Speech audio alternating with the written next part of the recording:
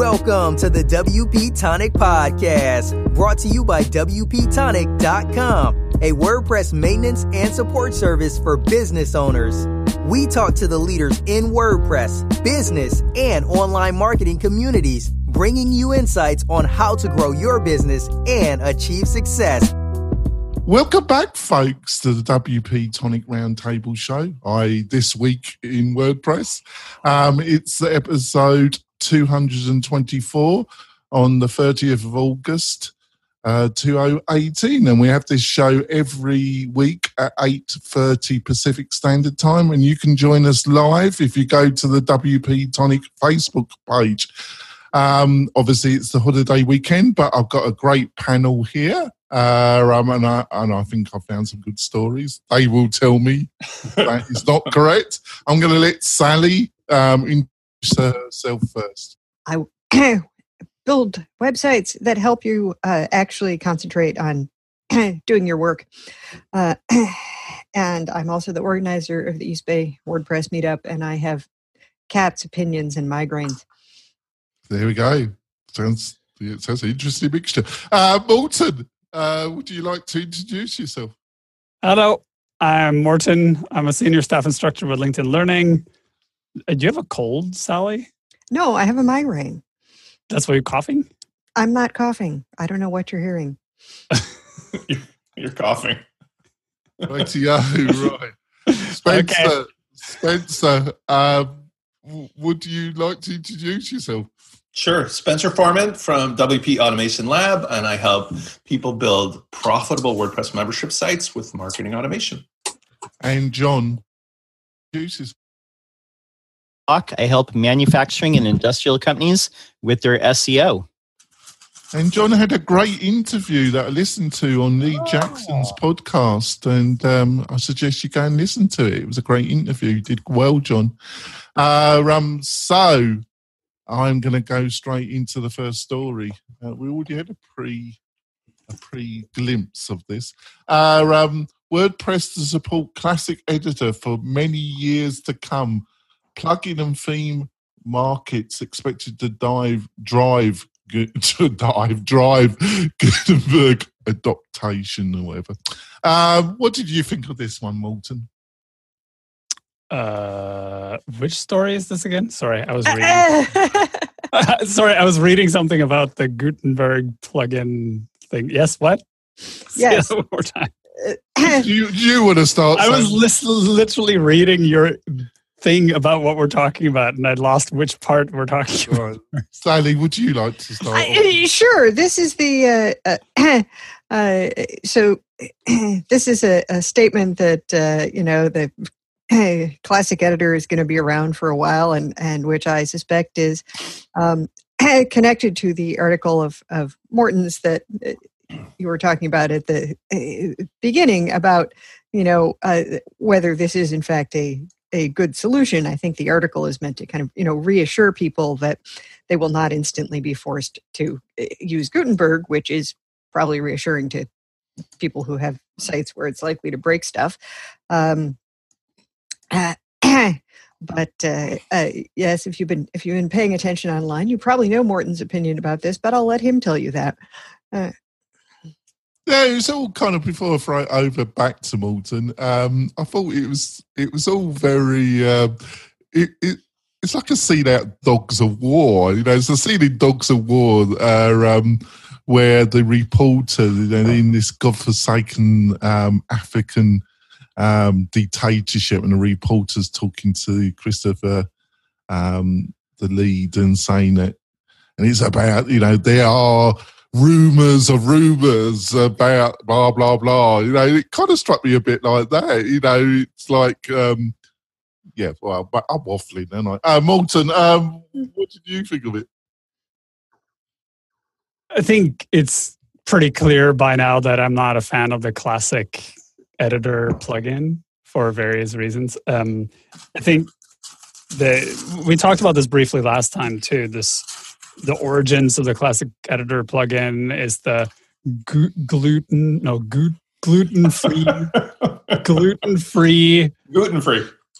Yeah, it's like I wrote this in my article. The classic editor plugin is like trying to patch a hole in a balloon with a Band-Aid. So if you patched a hole with a Band-Aid, it'll work for as long as you don't do anything to the balloon. But if the balloon shrinks or increases in size, then all of a sudden you have a huge problem.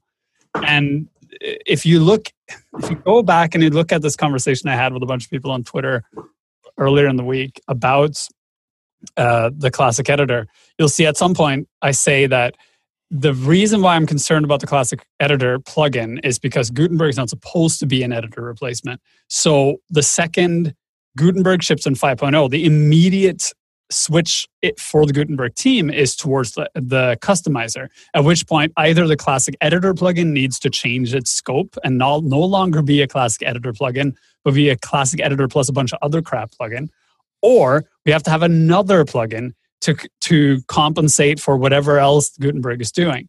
Now, what's going to happen is the idea is we take blocks and we make blocks into a global object inside WordPress. So when you make a block, you don't have to make it inside the editor. You can make it somewhere else, and then you can place it inside the editor or outside the editor or somewhere else. That entire way of thinking does not work if we have to, at the same time, consider people who have turned that feature off, because this becomes the core feature of WordPress. And this notion that we can have this plugin that kind of just patches the things and then we can keep fixing WordPress on the bottom just results in endless legacy debt. And it'll get worse and worse and worse. And the thing is, anyone outside of the Gutenberg echo chamber says the same things. Like, this is a bad idea because it'll prevent us from doing anything and it'll cause huge legacy debt down the road. The people inside the bubble are now so committed to this idea that the classic editor plugin is a simple way out of a complicated problem, that they're unwilling to realize there are other ways of solving this that are cleaner and that don't cause huge problems down the road. So that's where I'm at. I am deeply concerned of the time that will be spent building and maintaining the classic editor plugin, and all the time that other plugin developers and theme developers will have to spend supporting modern WordPress both in and outside of Gutenberg because of that plugin, rather than just saying if you're on 5.0 or later, this plugin doesn't support you at all. So yeah. So in other words, if we think WordPress is held together by duct tape and baling wire now, we should just wait. Oh yeah, it'll get much worse. What do you reckon, Spencer? I'm entirely in Morten's camp, and I'll take a couple of his quotes because I see this as very similar to the operating system phenomena, or if you want, the hardware phenomena. So if those of us who back in the day used Windows or Macintosh had the PowerPC, at a certain point in time moved to Intel. It wasn't more than like a blip on the radar that people realized there's no way to bridge the gap. So pick your hardware, and that's it. And you either had to get on the ship and leave with the Intel hardware, or you had to stay in your old world, like Columbus and visiting the new world. Same thing with Windows. I mean, Windows 95 outlasted its useful purpose, but when they moved to the next thing, I think it was Windows 98 or whatever, eventually you just realized you can't use the new software with your old operating system. Done. I see this as a layer of complexity that, quite frankly, I don't even want to go on. So my conversations internally and with my clients and everything else has been just as simple. It'd be just like you said, it's a political. It'd be so easy. Just make a brand new version of WordPress fresh something, and just say, look, it's a platform. It's not a blogging thing anymore. It's just the architecture, the framework. You have custom post types, a media library. You have all the different plugins and JavaScript, blah, blah, blah. But if you use this, that's the new world version 2. And if you want to stay in the old world, stay there. Just like people came from Europe to America. Done and done. If you start putting a plugin to fix a plugin to fix a plugin to fix a plugin, come on, that Frankenstein monster thing is just never going to go anywhere. And then how do you undo all of that, like you say, wasted time? So 100% feel that this is all academic. I'm going to personally recommend to all my clients that we just stay where they're at, and either they pay for a leap to the new thing when it is actually sorted out, or we just avoid this whole topic, because to me it's like listening to a political radio or something. You're just going to go in circles forever and it never ends up anything happening. So just wait it out. Can I just interject one thing? The transition from PowerPC to Intel processors was a small blip unless you were actually working on something. I had several friends, and I worked in a TV network at the time that had full PowerPC setups, and they needed to update iMovie. If the software moved up, you were stuck. And all of a sudden it was like, oh, you have to buy all new computers and all new software. So all of a sudden your hardware and software budget went up by like 8 million%. But that's where this open source thing kicks in. So for example, the difference here being that's where that fork conversation comes up, because the camp will be like, hey, I got like 500 clients on this. I don't want to spend the time or force them to go to the world. Well, that's what happened, right? A lot of larger networks, a lot of people just stuck with the old model until they I believe I've seen some Windows XP computers in banks. That's a legacy problem that's far greater than that. That has to do with international compliance. And that's why Windows 95 lasted so long. Windows 98 sucked. I went from 95 to XP. It's like you have to skip every other version of Windows. Yeah, well, there you go. What do you reckon, John? Gutenberg, the Vista of WordPress. That's a good one. That's right. Right. Oh, dear. Oh, I think that's the final. That's possibly better than Windows ME. Yeah, it could be. I think Windows ME had meaningful use. No one understood it. Right. I think that was the final word. We need Clippy for WordPress. That'd be a good idea. I'll just quote an unnamed source here. At some point, everyone will realize the second we finally get comfortable with and use Gutenberg is the second we also have to come to terms with the fact that we've screwed up the content blob. Yeah. That's the problem. It's like everyone's like, we must preserve the blob because that's how we've always done things. And then they'll realize, oh my God, we filled the blob with so much crap now that it doesn't actually function anymore. Well, this is an issue I've heard people raise. It's like, okay, so you create these blocks, except then you can't take any bits out of the blocks because they're not, except for the global ones, that they don't exist separately in the database. Mm-hmm. So you just have to query every single post. If you want to pull something out, you query every single post in the entire site and then pull out one piece. Or you can make it a repeatable block, in which case it lives as its own custom post type, which is separate from everything else, which defeats the entire purpose of having the blocks to begin with. So, yes. Yeah, well, I have to say, the interesting thing about this conversation is, if you look back a year, you'll remember a lot of people kept saying, we need to get this out into user testing right now before we start doing way too much work on it, because the reality is the people who actually use it will have very different concerns than the people who are inside the WordPress bubble, right? And then finally, they made it public so that people actually test it, and they have like 200,000 installs. And what is the primary thing that everyone keeps complaining about, that everyone inside and outside the WordPress community have been complaining about since day one that the Gutenberg team has resisted? It is that this writing process has gotten very complex. And it's crazy because you've been watching the entire conversation about Gutenberg since day one. It's always been, you're adding too much shit on top of the writing process and making it too complicated so that there's too much distraction. There are too many things happening. You need to take that out. And the Gutenberg team has been saying since day one, no, you just have to get used to it. You're being difficult. You're just talking about what you're used to, right?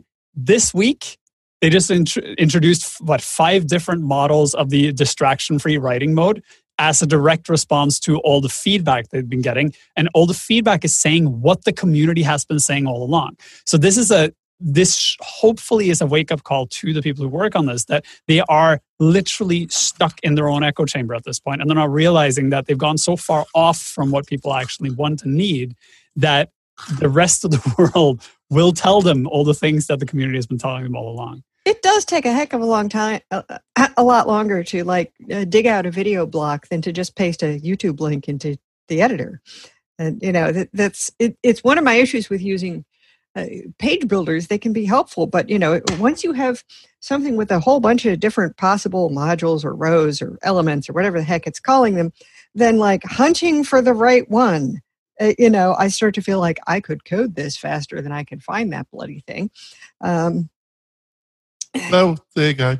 On to the next story. This is a story that Spencer found. A man, so don't blame me, folks. The man who snuck into the Ivy League without paying a thing. What's this story about, Spencer, and why did you like it? The takeaway that I like, I have 3 kids, 2 of whom are in high school, one's maybe at the close to college, and I have a graduate level of education and so forth.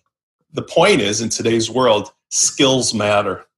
Diplomas, and I agree with the premise, are in some cases nothing more than a receipt for a very expensive experience with other college-age people and the things that go along with it. So the takeaway is college can be a valuable experience for the connections you make, the things that you learn, learning how to become an adult. But the education itself, the actual thing that are in those classes that you go to, are oftentimes nothing more than an incredibly overpriced thing that you could get on your own as part of learning and acquiring your own skills. And I want to add to this, before this whole conversation as of late with student debt and how expensive universities have gotten, I went to University of Illinois in Champaign-Urbana, and back then it was $660 a semester. And I enjoyed running businesses back then. So I had a balloon business that made lots more than that. But even then, it was still like a kid could go to college for, $3,600 to $4,800 total over 4 years. In today's world, most people who go to graduate level stuff, like when I went to law school, they said, nothing we teach you is going to be usable. All we're teaching you is how to think like a lawyer. And sure enough, even back then, I graduated in 91. It was just like you knew where to look. And when I was a pilot, all these different skills in life that I've enjoyed for whatever reasons had nothing to do with the education at the university. What they did teach me, though, was how to literally know what to say or know what to ask or know where to look. And I found this was interesting because this kid proved it out. I mean, maybe it was illegal, but just literally experienced the whole college thing at Ivy League.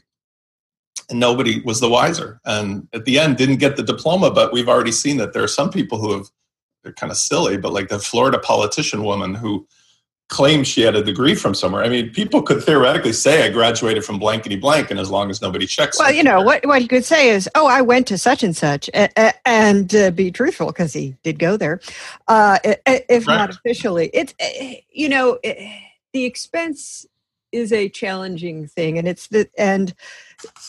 but I think that part of what people misplace is that you do not go to university, and particularly you do not go to an Ivy League university to learn a trade.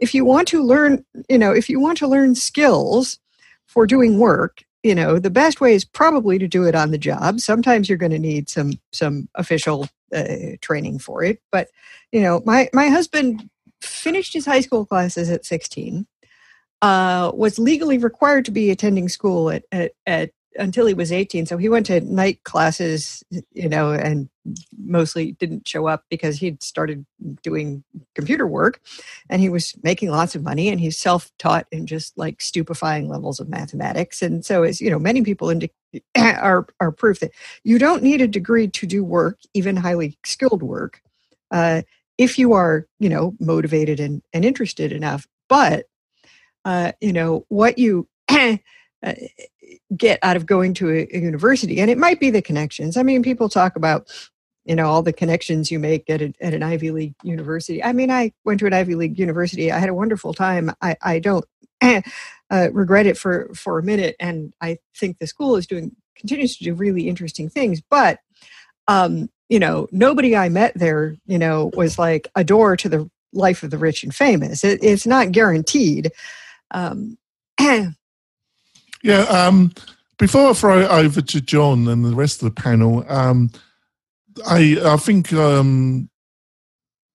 kind of added this story because obviously Spencer found it interesting, but also I think it's really relevant in the digital age, especially, the jobs of the 21st century. It's a cliche, but it's probably true.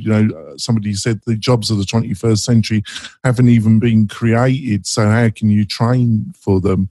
But the other thing, I think it has something linked to Gutenberg, is that I think education at the present time, higher education, is being forced to do something which it was never designed to do in the first place.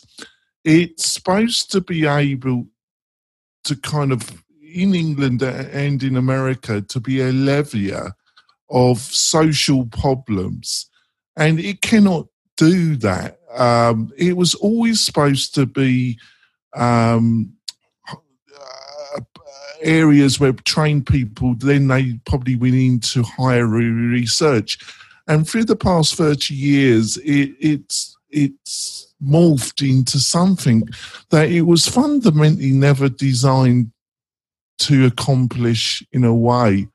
But the only problem with that argument is there's other European countries that have coped with this much better than America and Britain, really. What do you reckon, John? No, kudos to this kid, because what you're really going for now, a lot of, like the panel has said, a lot of things in the world you can learn without getting a degree. Yeah. Computer science, I mean, I guess that's helpful, but you could learn that. And we should have apprenticeships for engineering, computer engineering. I'm just going to put that forward. But what he's doing is really smart, because if you go to an Ivy League school, what is the point of an Ivy League school? It is to have connections to other people that can afford to go to Ivy League school. This is a proven thing. If you have those types of connections, you're going to have an easier time in the world. So kudos to him. Agree with you about the enormous debt of the college system. It's like everything else. It needs a modification here in the States. So we'll see. NYU, by the way, made med school free 2 weeks ago. Nice. And also University of Illinois that I was referencing made it that if your family has an income, let's say of $65,000 or less, it's also free. The point being is that I think this is a Gutenberg relationship. They see the fork in the road. They got away with maybe for the 20 to 30 years increasing the price of public education to this unbearable amount. And now that backlash of that bubble coming forward is going to kick them in the rear end if they don't do something to change how they get paid. So many universities are choosing to get paid by private benefactors now. The wealthy, quarter of 1%. That's actually kind of how it always worked. It was, but they haven't gotten endowment, you're screwed. They changed it on the backs of the students and their parents. And now what's happening is there's no delivery on the promise of if you spend $500,000 to go to Tulane, that you're going to get a job that's ever going to pay that back. So now they realize that backlash perhaps is coming, and they have all this infrastructure and salaries and everything to pay for the huge thing that nobody needs in the digital world, because you can just take the education online from your computer. And they're figuring out, maybe we better do something to protect ourselves. This won't affect Stanford. This won't affect NYU per se or any of the other big, like Ivy League things. But what it will do is across the whole university system, create why do I need to think that my kid has to go and pay this kind of money to go to this college instead of a gap year? Or when I meant skills, I didn't mean skills like a hammer and a nail. I meant skills like I'm actually learning the things about life and business that will suit me in an entrepreneurial endeavor, which, by the way, is why all these people like Mark Zuckerberg leave Harvard. They don't finish. Yeah. Right. But it's one thing I do want to say is that, part of the point of going to university is to be in a position where you are taught to think about those things that, Morton keeps saying we don't think about, right. To ask the questions, to be taught to question your beliefs, to have. But just not for $400,000. Well, no, I mean, the money is insane. I was hugely relieved when my alma mater made it so that all of the financial aid offered was not loans. So because, I had a friend who put on his mortarboard when he graduated, $48,000 balance due, and that was in 1989. When if you were, tolerably well off, you could still afford to send your kid to an Ivy League school, and now it's like, tuition. By the way, the reason more than I've ever made in a year. Yeah, can I intervene because I want to keep this? I want to bring Morton in because digital age. You're a chief instructor at lynda.com. You got intrinsic insight into this. In some ways, I think higher education is used as a football to kick around for all society's social problems. In some ways, I think it's a little bit unfair. On the other hand, I totally agree with what Spencer's been saying. So I'm really kind of, how do you see this panning out? Do you really see the kind of universities dying out in the next 20, 40 years in a way? You're shaking your head, so obviously you don't agree. What do you reckon? What the hell are you talking about? The purpose of a university is to create science. Like, this is the thing. Like, you have to remember what the purpose of universities are. It is actually not primarily education. It's primarily building and creating science by taking people who want to get into it and then educating them up to the point where they become scientists and then advancing everything. So advancing computer science and biology and medical science and law and social sciences and everything else. That won't go away. If that went away, society would just cease to function. That is in our entire... I didn't actually mean that, Walter. Yeah, of course you did.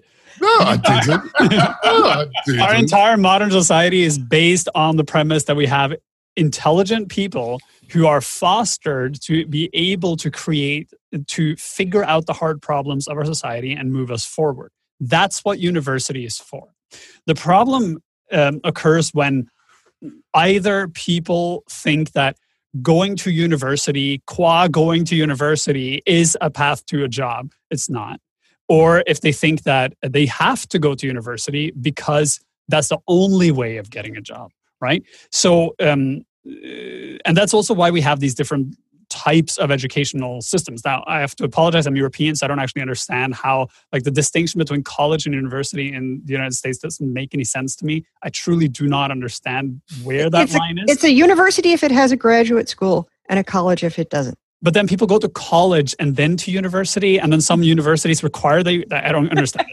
So in Europe and in most of the rest of the world, we have the distinction goes between university and polytechnic. So polytechnic is where you go to learn a craft type thing. Like, for instance, you would go to polytechnic to be a systems engineer or something like that, right? And you go to university if you want to do more research focused things, or if you want to have a more general or broad based education. So you'll have mathematics in university, which is focused on mathematics as a thing. And then you'll have mathematics in polytechnics, which is taking mathematics and putting it into practical applications in a more practical sense. But then at the same time, you have medical school and odontology, so dental school and everything falls under the university system. So whatever. And then they've opened up the university definition. So anyone can call themselves a university, whatever. But like the traditional... yes, the launch of the Polyversity so that Britain could claim it had more people. Exactly. So like in Vancouver, I teach at a university, which does have some research programs, but I wouldn't actually call it a university in the classic sense that it is, or whatever. But these conversations actually keep coming up. I was heavily involved in the university reform of 2001 in Norway. Like I helped write some of the legal text for it as a student representative. So back then we had these same conversations, which were around like, do universities have a role to play in educating the public writ large? And what do universities do to stay on track with the needs of the industry, the needs of society, to make sure that the people who go through university don't just end up with a paper that says that they know something that has no value, but actually ends up with actionable skills they can take out into the real world and use?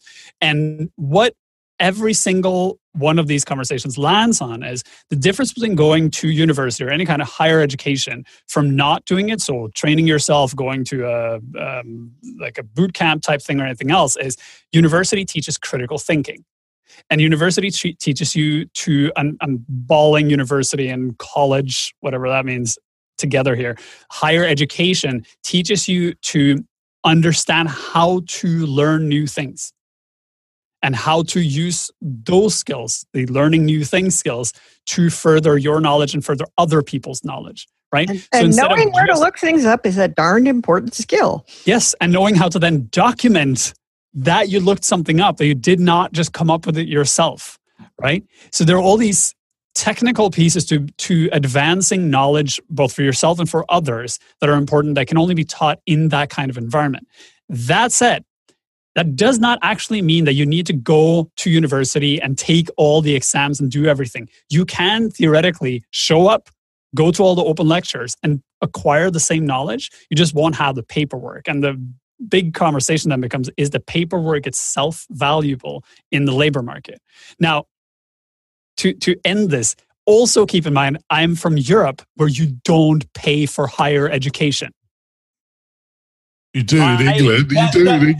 That is the crux of my point. My point is, everything you said, completely agree with. In the United States, I'm not going to be political, but during the Bush years, with the same thing with the real estate market, they encouraged financially student lending, and they changed the bankruptcy laws so that you could not discharge student loans. And it created an entire industry that marketed to students and their parents, go to these places. And in response, the universities quadrupled down on their construction and their staffing, and it became selling cruise ships, trips to students that said, because in the old days, your grandfather and grandmother used to go to work for a company because they had a degree in liberal arts and archaeology. You should do the same and spend $400,000 to get it. And everybody bought into it, and now they're left like with a hangover into their 40s.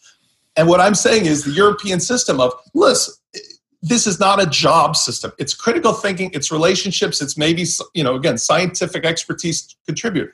But nobody's going to believe anymore that spending that kind of money is going to guarantee your kid's going to be able to pay this off or even have a job. They're living in a basement with a degree from Tulane and $400,000 of debt. And my point is, this kid is like the insider tattletale to the truth, which is, if you really cared about the info, just go get the info. It's either given away for free or show up and they won't probably notice or care. But if you want the receipt, that's really what you're paying the money for, is like a validated receipt that if somebody called up, if you even found somebody who cared, they'd go, yes, Spencer did go to Stanford. Or 20 people knew Spencer who went to Stanford and it was really true. He paid for it. That's the only thing. Can I just say something? Can I just quickly say something?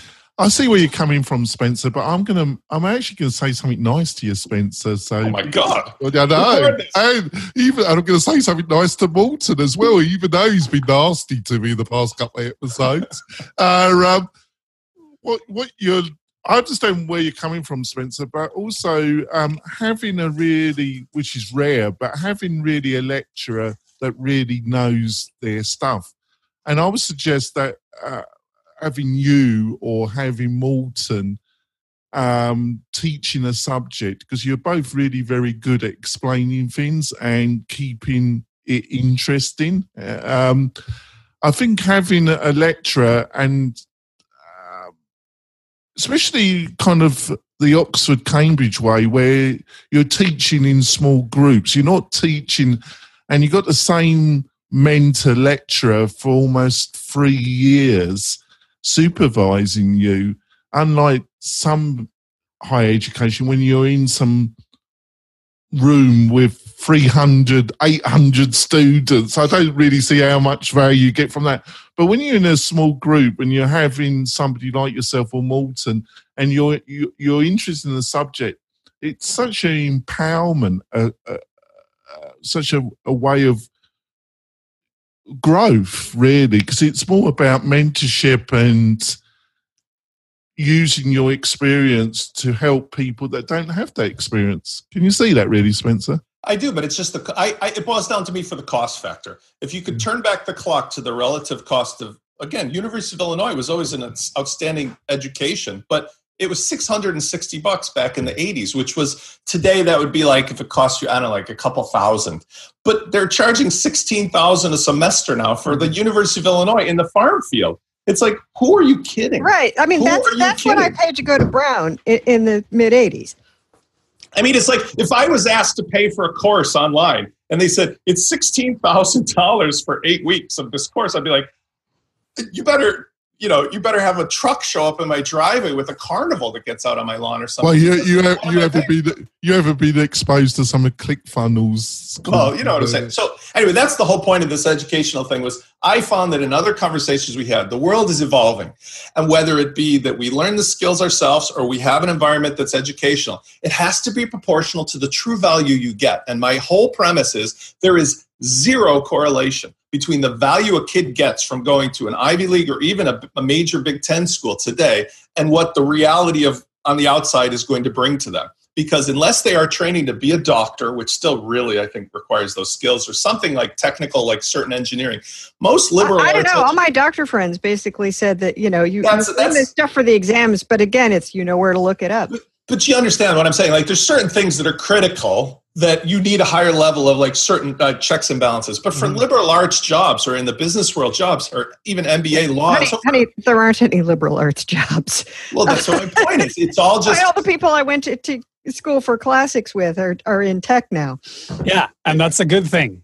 Yes. And the reason it's good is because they went to liberal arts and actually learned to think critically. Right. And this is like social skills too. This conversation is really complicated, and it's complicated because education is in desperate need of a complete revamp. Like, it has to be made non-profit, because as long as it's profitable, it's the same thing with healthcare and everything else. When people are trying to suck money out of it, then the focus shifts from how to actually produce good outcomes to how to produce more money for people who earn from it, right? Which is a huge problem. Now, in addition, what is happening is because of this chase for wealth and a good life and all that kind of stuff, a lot of people end up picking paths in their education which are not based on what they actually want to do or what they would thrive doing or what they would do well, but what they would earn the most money from.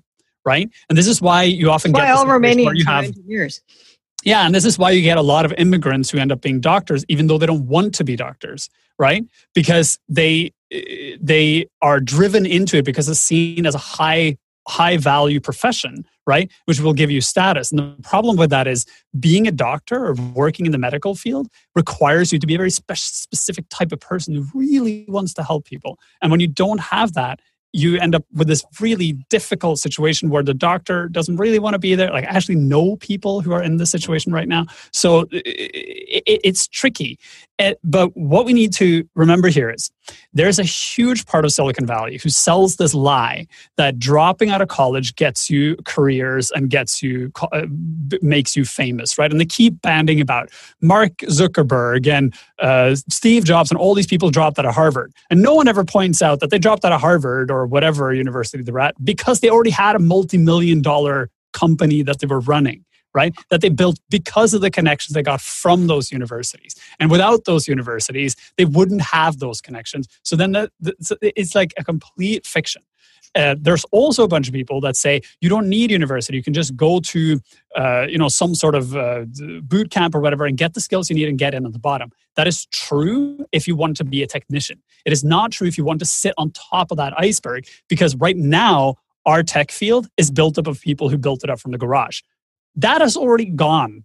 That time is over. Now, the tech companies that when I work for are giant multinational companies with tens of thousands of employees. And to get up into those higher echelons, you need to know more than how to do your job. You need to know how to connect with people. You need to know how management structures work. You need to know how to think critically about how entire organizations work and how to move them forward. Those things require that you go to a school where your teacher does not tell you what to do, where your teacher gives you impossible assignments that you can't solve, where your teacher will force you to learn things you're not interested in and then make you understand why they are actually interesting. Like, my best experience I had at university was when I went in and I had to do philosophy of language. And I truly went through 5 of the 6 months of that class, not understanding what it was. And I went into the professor right before my exam, because in Norway, what used to happen was you would go through 6 months and you would have one written exam, a 6-hour exam, and that was your entire grade. So if you fuck that up, I'm sorry, the guy who doesn't like me swearing, if you fudge that up, then you are screwed, right? So I went to the professor 1 month before and I said, I don't understand. He's got it in for me lately, isn't he? Yeah. So I went to the professor and I said, I don't understand this. How am I supposed to pass this class? And he said, if you don't understand, you have to read everything again. And I'm like, but that is not helpful to me, right? And he said, okay, if you don't understand this, read it as if it was something else, right? And then he gave me an article and he said, read this as if it was an article about logic. And I read this one article and I truly had this transformative moment in my brain where it went, ding, this makes sense. And I had to read everything again. That is the most important learning experience I ever had. And that learning experience could only happen because I was in a higher education setting where a teacher forced me to reread 5,000 pages of material 1 month before the exam so that I would actually understand it. Right. I think we're going to go for our break, folks. And when we come back, we have a continuance of this discussion. We'll be back in a few moments, folks. Do you want to spend more time making money online? Then use WP Tonic as your trusted WordPress developer partner. They will keep your WordPress website secure and up to date so you can concentrate on the things that make you money. Examples of WP Tonic's client services are landing pages, page layouts, widgets, updates, and modifications. WP Tonic is well known and trusted in the WordPress community. They stand behind their work with full, no question asked, 30-day money-back guarantee. So don't delay. Sign up with WP Tonic today. That's WP-Tonic.com. Just like the podcast. We're coming back. We've had an interesting discussion on this Labour weekend. Before we go into the other topics, I want to talk about one of my great sponsors, and that's WP Fusion. What is WP Fusion? Well, it enables two of your key technology stack to really communicate, and that's WordPress and your CRM of choice, ActiveCampaign, Drip, or the host of 40 others which WP Fusion communicates with. And what it does, it puts your WordPress platform and your CRM on steroids, and it enables you to get a lot more information and knowledge about the people that are coming to your website, and then to effectively market to those people. And that's what it's about in 2018, effectively marketing to the people that come to your website. So if that sounds interesting, go to the WP Fusion website. There will be links in the show notes. And you get a bonus. You get, as exclusive listener and viewer of this show, you get a coupon code. And that coupon code is WP Tonic, all in one word, uppercase, and you will get 25% of any of the packages that are available on the WP Fusion website, and that's exclusively to the viewers and listeners of the WP Tonic show. Thanks. So on to the next one, which is 10 reasons to use WordPress for a university website. As I agreed with Sally's comment, there wasn't a great lot of other kind of stories that I was viewing, but it had some linkage to our previous discussion in part one of this discussion. So what do you think, Sally? I think, I know a lot of people use Drupal and other things, but I really think you've got a university or education website, you should be looking at WordPress, shouldn't you? Oh, well, yes. I mean, I don't think the article does a very good job of explaining why, universities specifically would find WordPress. I think you could write a much more interesting article about why a university website is a good use case for multi-site. And, go into a little more detail about that and what it offers you. Because that really is why, if you've got a university or a company with a bunch of franchises or something like this, where you really need a lot of little subsites because there's so much going on, but you want to have them, you want to have a uniform style and brand and appearance and, some control over, just how much tinkering they can do. It makes a lot of sense. It does. What do you reckon, John? What did you think?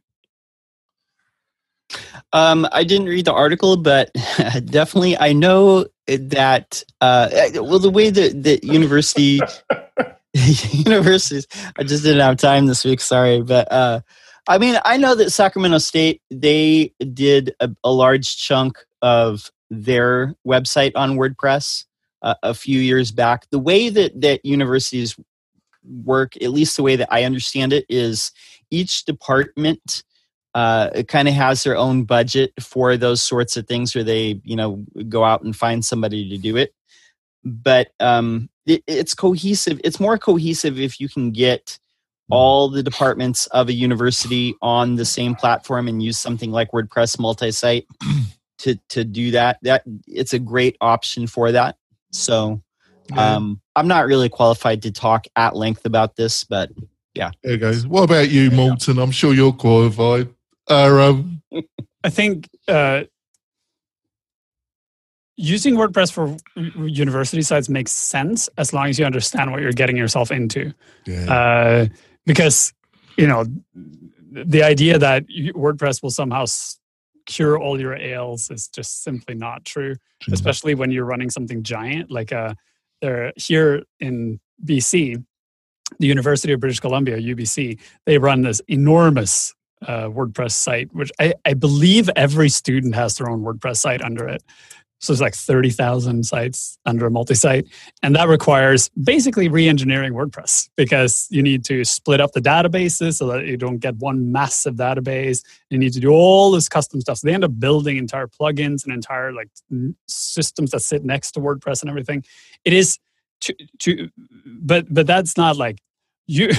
There's dangers in using WordPress. But the point of that is running a website for a large business or a university or any kind of enterprise type solution is not I can hire someone to do this for me and then everything will be fine situation. It is we need to have in-house people who, like, we can hire someone to do this, but we need in-house people to maintain it and continue building it onwards. So whatever large organization you have to actually hire people to be your web people to just manage whatever web solution you end up with. The university I work at is very typical. It's a smaller university. What ended up happening was over the past, 15 years or so, multiple different parts of the university would make their own web solutions for different parts. So now there are 4 different entities that do not talk to each other. And they're trying to figure out how do we take all this stuff and then mash it into one website so it's all cohesive. It's very difficult because there's processes. Anytime you build something, a process builds around it. And if you want to change it, you then have to change the entire process, which means retraining everyone, which is really difficult. Now, on top of that, you now have this Gutenberg situation, which is something that will happen to any website you build, is that at some point it'll change. And if you have a giant installation where every single student and every single teacher uses it, then you have to account for, retraining, redevelopment, and everything for whenever the platform changes. So it's a bit of a puff piece. It's like the standard spiel for why use open source. And I agree with everything it says. It's just that I wish on all these things there's and while I say this, there's this caveat that any kind of web project, regardless of who you hire and how you do it, will require you to allocate enormous funds to just manage it. That is the cost of doing business in 2018. Yeah, but before I throw it over to Spence, it's just that, I totally agree with about the piece and that. But I was talking to somebody at the Reno University, and they've got a medical department, and they were looking at open source, and then they decided to go with a not open source solution, and they told me the price they paid for this and the contract they paid for it, and I was gobsmacked. So it's still. And I thought to myself, even if you didn't go with WordPress, maybe look at Drupal, go open source. But, You know why? It's because those companies that sell the proprietary solutions do better marketing and have the backing of the proprietary solution and funnel millions of dollars into it. WordPress does not. We don't have that. We don't have, apart from WordPress.com, which is not WordPress, we don't actually have a marketing branch. We don't have, the really honed in perfect. Right. We have a team of volunteers attempting to figure out how to market WordPress, the open source solution. Yeah. What do you reckon, Spencer? Well, I'm going to make an open testimonial for your sponsor, because this is a good example of how I view, and this is what we teach at WP Automation Lab, the new way of doing things.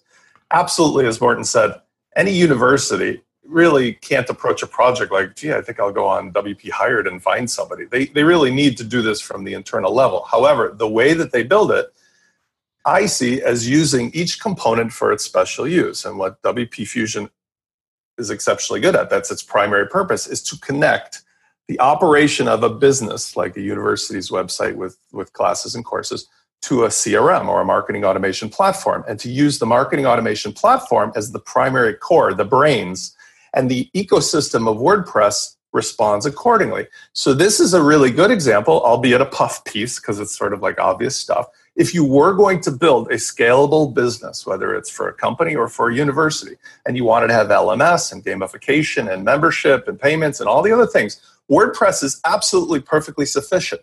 But WordPress's function, gluten-free or not, should be as the public display, and it's sort of a compatible feature to the email marketing part of things, so that each user can get a personalized experience from the top of the funnel to the bottom, from the top of the experience to the bottom.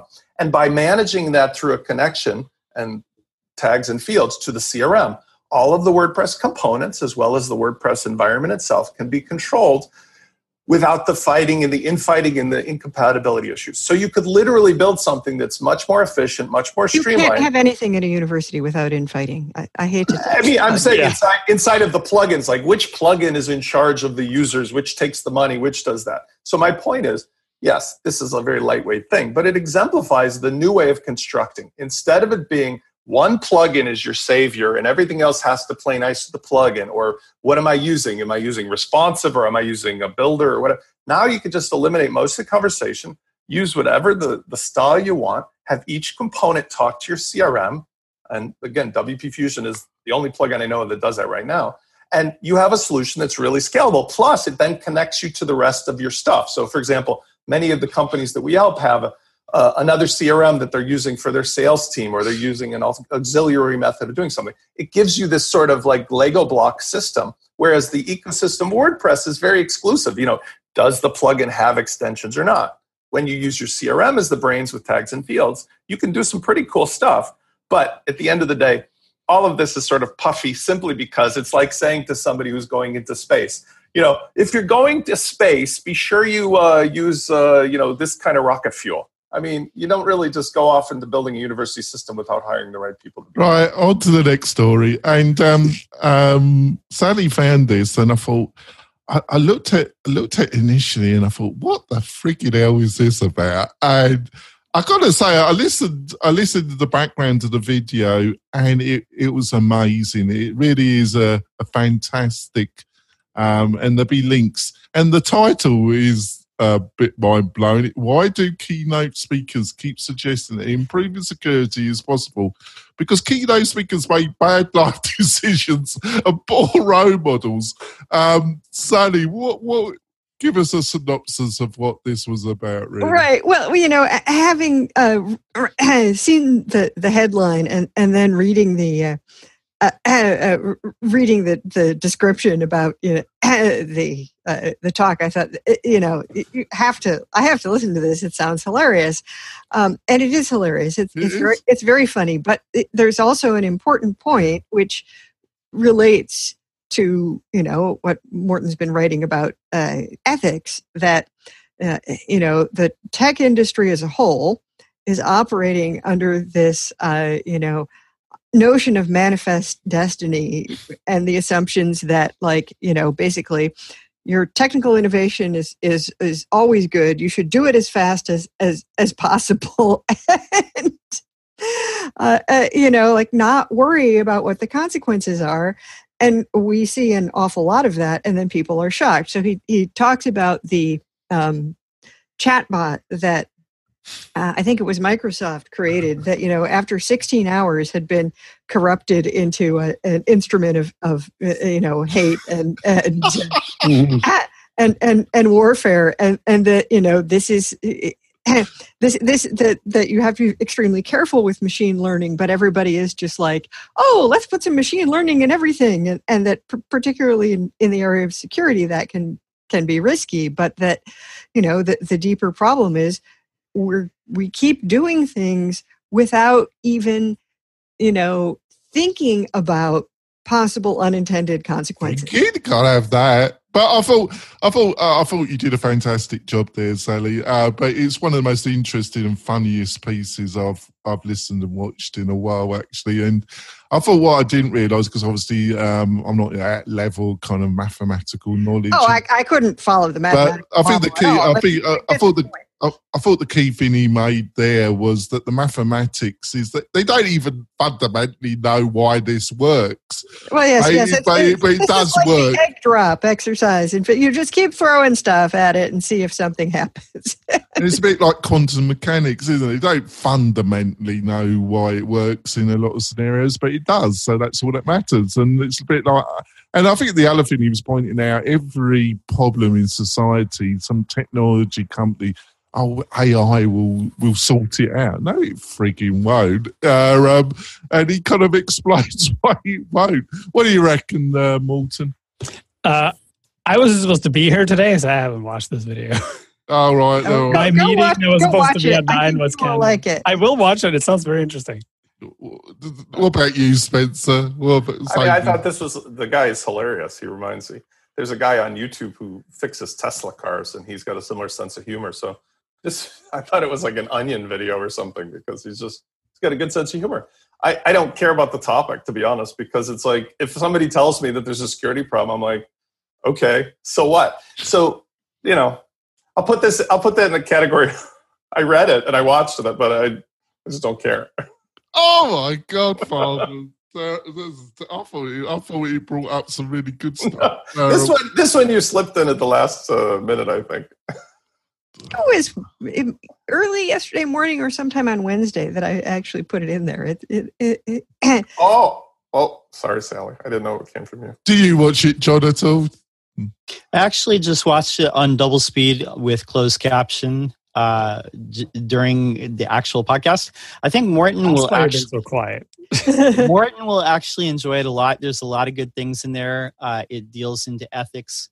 If I could sum it up in a couple of sentences, it would just say the people who are designing the Internet of Things are not looking to the past history of humanity or computer science as far as trusting. It's like this philosophy that all technology is good. You should deploy as fast as possible, and nothing bad will ever happen. So right, history doesn't matter. That was the third tenet of Manifest Destiny. Yeah, just to kind of finish off, because it in my kind of very mixed up way my mind works. So I was listening to Sam Harris's latest podcast, Waking Up, and he had it was about digital humanism, and he had humanism. Thank you. And he had a guest, Jaron Lanier, the inventor of VR. He's an interesting dude, isn't he? But he was pointing. I didn't agree with everything he said, and he's one of these kind of anarchist technologists that kind of he's a wild dude, isn't he? But he kind of really challenges. We kind of just set into these kind of storylines that other people spent a lot of money, and he kind of pointed out that the kind of digital economy at the present moment encourages a lot of the things that we've been discussing over the coming months. Then this idea that free access to information will solve all humanity's problems is total garbage. And most people, when they're there's nothing that's going to solve all humanity's problems, because the problem is that we're humans. Mm-hmm. Yeah, there's kind of way, but you were saying that, a lot of people, when they're exposed to a tremendous amount of information, they actually switch off even quicker than if they're just dribbled some information, and they kind of revert back to very unqualified attitudes and views, which I think we're seeing. So I think I've bored the panel, but it was a great discussion. I'm going to. I think I would like to add, Jaron Lanier has been on our thing this year. So he did a TED Talk where he basically said that advertising destroyed the internet. He is publishing a book that's called something along the lines of 10 reasons why you should delete all your social media accounts right now. There was an interview in NY Mag a couple of weeks ago where he said, among other things, and I actually have the quote here, as long as you have advertising, you have this pervasive incentive to make it manipulative. You can't have a behavior modification machine with advertisers and have anything ethical. It is not possible. So Lanier falls into the same category as Tim Berners-Lee and Vint Cerf and Jeffrey Zeldman and all the other grandfathers of current technologies who are all basically saying the same thing, which is we screwed up so bad by monetizing this stuff, and it is literally destroying everything, and we need to start fresh. And the only way we can do this is by getting every single person who's currently addicted to the technologies we built to unaddict themselves somehow so that we can start over.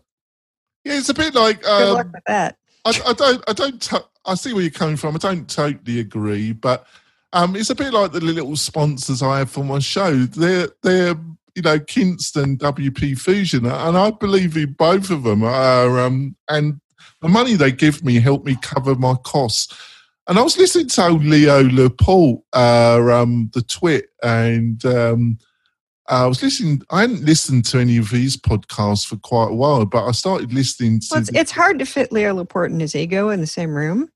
Mm. Yeah, it's true. But he's now got kind of adverts for Rocket mortgages and for bed mattresses, and he's literally just flogging anything. Yeah, but that's all the podcasts. They have ads for, what is it, the Casper mattress and Rocket Mortgage, and what is the other thing? You won't be finding me flogging the cat. So they obviously... Right. Well, that's what I mean. If you've got basically programmatic advertising as part of a group that, Blueberry offers and some of the other podcast hosting channels, Audible, you hear about the various things that come up, and you all get the same ads all over the place. And I think it is of much more service to your listeners or viewers if you at least provide advertising that's interesting to them.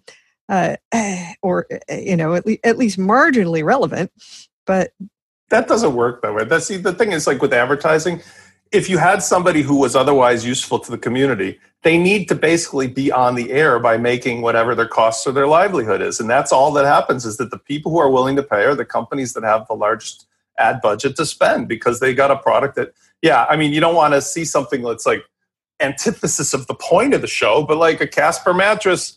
Well, everybody sleeps and they got a ton of money. So that's why you hear about them all the time. And that's why if you're a blogger or a podcaster, you're saying, I'll take the money because it's not like smoking or drugs or something. It's just a mattress. So I'm on the air. I better email them tomorrow then. Unless we just need to come up with a better monetize. We need to throw out the idea of monetizing content on the web and come up with a different way of earning money, because monetizing the web is destroying everything. Casper, I love you. There we go. For 19 days. It's tough because you want, it's been the issue with journalism, and you can't read a newspaper website because it's so full of ads. It's much worse than the ads in the print paper. It's just impossible. I just don't go to newspaper websites. What's worse when you go to the Washington Post or whatever the ad is that says you must pay $1 to read this article, or the one that has an ad? Because quite frankly, when I get a link that goes to one, it's not the existence of ads. It's like, really, I'm going to pay you $1? Like, even if you it's not the existence of ads. It's the way they are used to literally make the content unreadable. I don't mind there being advertising. I mind there being advertising that makes the experience of being on the site so awful. Do you pay for any content, Sally? Like a newspaper or something like that? I've subscribed to some things. I don't pay for I don't pay for a newspaper because what I found was they just kept stacking up, not getting read. But yeah, it's like the money has to come from somewhere. And I am willing to pay for content that I'm not going to get elsewhere that is interesting to me. I pay for books. I pay for, but, we do have a real problem in that, well, if you want this social network or whatever to exist, there has to be money from somewhere because it requires, servers, and it requires people to take care of it. And it can't be either. You have like some notion of, oh, well, the government will fund this as a utility, which, face it, this is America. The government doesn't fund those things. Or you've got the notion of some philanthropist, which is the way it all used to work. I mean, come on, guys. The word school comes from the Greek for leisure. But you guys, this is all philosophical because we know it's not going to go back to the 12th century with patrons and stuff. We know that if you want to do something artistic, people will give you money, but that's not a livelihood. That's usually a struggle. The world of capitalism is here to stay, at least until something bigger, better approaches the earth. So for right now, while I agree with the premise that there's like abusive like layouts of ads and there's abusive advertisers and all this stuff, the fact is like most of us love it. We're Americans. We're Canadians too. But the point is, like, we just love this because we can't wait till the next new video game comes out or the next TV show or the next thing that we want to see, the food place. And that's the way it is. Because as soon as you start talking about some other method, you get into who controls from the top the information. And then we're back to 3 weeks ago with the China discussion about you are not allowed to have access to the servers because the Politburo told you not to or something. That's just the way capitalism works. People pay to give you what you need, and you have to show your group of people what they have. And well, the problem isn't that people pay. The problem is that they don't know that they're paying, right? Okay. They don't know how they're being manipulated into doing things, and they're not aware of, like, it's the manipulation component of this. If advertising was advertising, like passive advertising, it wouldn't be a problem. It's not passive advertising. It's extremely pervasive. It's based on surveillance technology. It's those pieces that are dangerous. And that's what Jaron talks about. That's why all these people talk about, is that it's not that the information exists. It's that these systems are based entirely on driving you towards things that will make you see more ads. And then those ads are designed to make you click on them, to the point where there is now a service, and I'm not joking here. There's a service where you can pay $29 per month. The service will then expose a person of your choosing to whatever ad system that you choose, so that you can literally brainwash them into doing things you want them to do. Like, for instance, the advertising is like, if you want your parents to buy you a dog, you pay $29, and then they'll expose your parents to ads that will drive them towards buying a dog. Or if you want to get your wife to initiate sex, you would then pay them $29, and then, like, it is. And the thing is, this is entirely legal under the cookie tracking, advertising, mind control system that exists. Link after the show, by the way. You have some things you want to spend $29 on? Is that what you're saying, Spence? We have created a system that is based on brainwashing technologies. Yeah, but that's what advertising has been. Go look up. But it's Camel ads. Now completely different because I want to wrap this up, and I've got to say, Morten, I am slowly moving a little bit more to your position, but where I disagree with you is if you're such a freaking empty person that by showing you this load of shit to you all the time turns you into a robotic mind that just buys any old shit that's going. Good luck to you. No. This is the thing. This is based on thing. All of that shit science. priced at $9.99 works. It works. No. You're making a moral judgment on people based on how they are wired. Like, you're talking about, we've spent the last 40 years of psychology trying to figure out what motivates people. Then advertising companies have taken that knowledge and turned it against humans. You cannot pass a moral judgment on people and saying, if you're so weak that you're influenced by advertising, then you don't, like, we're on Zoom now because you were tricked by advertising to go to Zoom, dude. Like, this impacts you. You have that stupid arm. You have that stupid arm that's holding your microphone up. That's not necessary. You're not a professional radio station. You can just have a regular stick. You know what I have? A lamp. I need the stupid arm because I work in a chaise lounge, and this thing has to be mounted on a table. But the point is, no one outside of radio knew about those farms until they started advertising it specifically. I love you to bits, Walter, but you jumped the shark. Like, come on, look it. Let's face it, you totally jumped the bloody shark. So, Sally, how can people find out more about you? Yes, well, it's most of where I'm spending my time right now is deeply involved in collaboration platforms and Slack channels with my clients. But you can find me at Sally Getch on Twitter. You can find my really needs a little updating website at wpfangirl.com. And if you can spell my name, you will find me because I am unique in Google and fairly ubiquitous on the internet. True. And Malton, how can people find out more about you? You can find me on LinkedIn Learning, where I teach people how to build things on the internet that are not evil. I'm also on Twitter, where you can listen to me rant about things a lot. And I'm here on this podcast some Fridays, occasionally. You've been doing better lately. I'm trying to find. Just wait. Oh, don't say that, please. Spencer. I will find you. I will follow the tracking pixel to your door. At wpautomationlab.com. We'll teach you how to do those nefarious things that you have been warned against. There we go. That's it. So before we leave, What about John? What about John? John, how can people find out about you? You can find me at my website, which is Lockdown SEO. Also, go to my YouTube channel. You can use hashtag Lockdown SEO or just Google John J. Locke. You'll find it. So there you go. That's great. Right, Malton, what did you want to say? So, Spencer, you're a lawyer, right? Yes.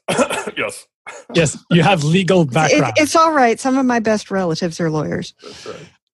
Did you see the blip on the internet where someone was saying that they wanted to sue the WordPress core team and the Gutenberg team? I mean, I always love this because there's two types of law, so to speak, but there's regular law, civil law, and then there's also class action law. And I'm sure that this was not the first time, but it was the first one that made public news. So, yeah. But, this is not surprising because, you live in a world where, people will throw stones until one of them breaks a window, and that's kind of what's going on here. I'm sure this is the billionth one that people have tried, but this one just sort of made the news. So, but it hasn't proceeded anywhere, I don't think. No, it's not going to. I mean, what are you going to do? Sue people for contributing to an open source GPL project? How's that going to work? I mean, the whole idea is when you have Good Samaritan laws, they have things, I won't be long here, but if you help somebody who has had a car accident, right, and you're a doctor, there's a provision that says you are immune from anything other than sticking a knife in their eye or something because they want people in society to help. Well, same thing here. It's open source, so very unlikely anybody's going to get anywhere with this. But yeah. Oh, that's fantastic. We're going to finish the show now, folks. And if you want to support the show, please go to iTunes and give us a good review or a negative review. I just love to get reviews or comments from you on the YouTube channel, on the WP Tonic page, and just tell us what you want us to discuss. And it's great, and everything's great. And we'll see you next week, where we're going to have another lively discussion on a Friday morning. We'll see you next week, folks. Bye. Bye. Peace. Bye. Thanks for listening to WP Tonic, the podcast that gives you a spoonful of WordPress medicine twice a week.